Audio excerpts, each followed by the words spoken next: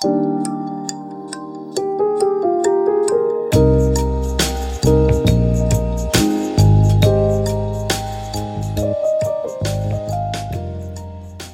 everyone, welcome to Speak, Listen, Heal.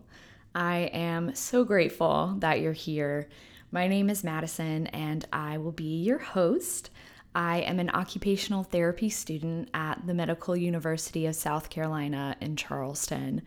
And for those of you who don't know what occupational therapy is, otherwise known as OT, it is defined as the therapeutic use of everyday life occupations with persons, groups, or populations for the purpose of enhancing or enabling participation.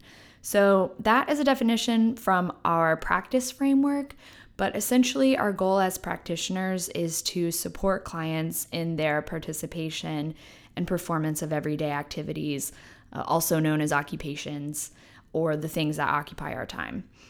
And this phrase, meaningful occupation, is something that we often refer to as OTs because our overall goal is to ensure that our clients are able to participate in the activities that are meaningful to them in their lives. So this podcast is a part of my doctoral capstone project, and this project is the final step in our third year of school, which is our clinical year before we graduate. It is a very self-led and self-guided project that allows us to really dive into an area of practice or something that we're interested in. And something that I'm really interested in that I thought really meshed well with occupational therapy is narrative storytelling. So prior to moving to Charleston for graduate school, I was living in Gainesville, Florida.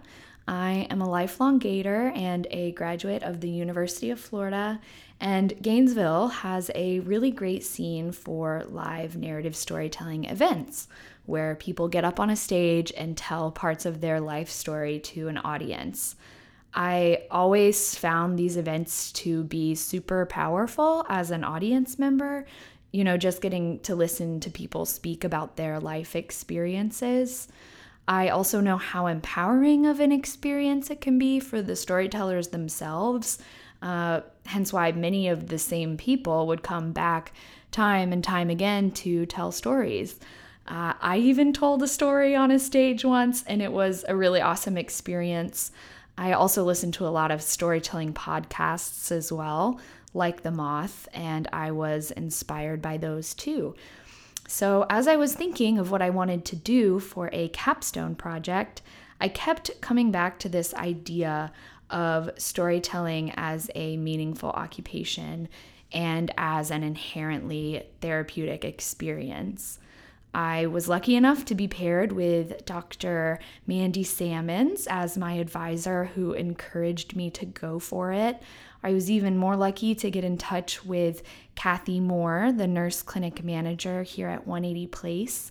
And 180 Place is a nonprofit organization in Charleston whose mission is to end and prevent homelessness through the provision of shelter and other services. So once I formed this partnership with 180, I began to dive into the power of storytelling as it relates to this specific population.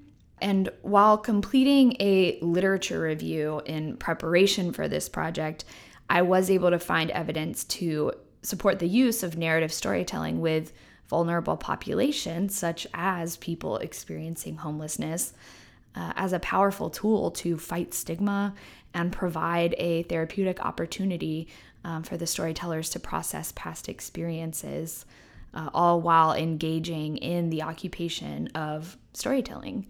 So that's what led me here, and I am so excited to finally share these stories with you all.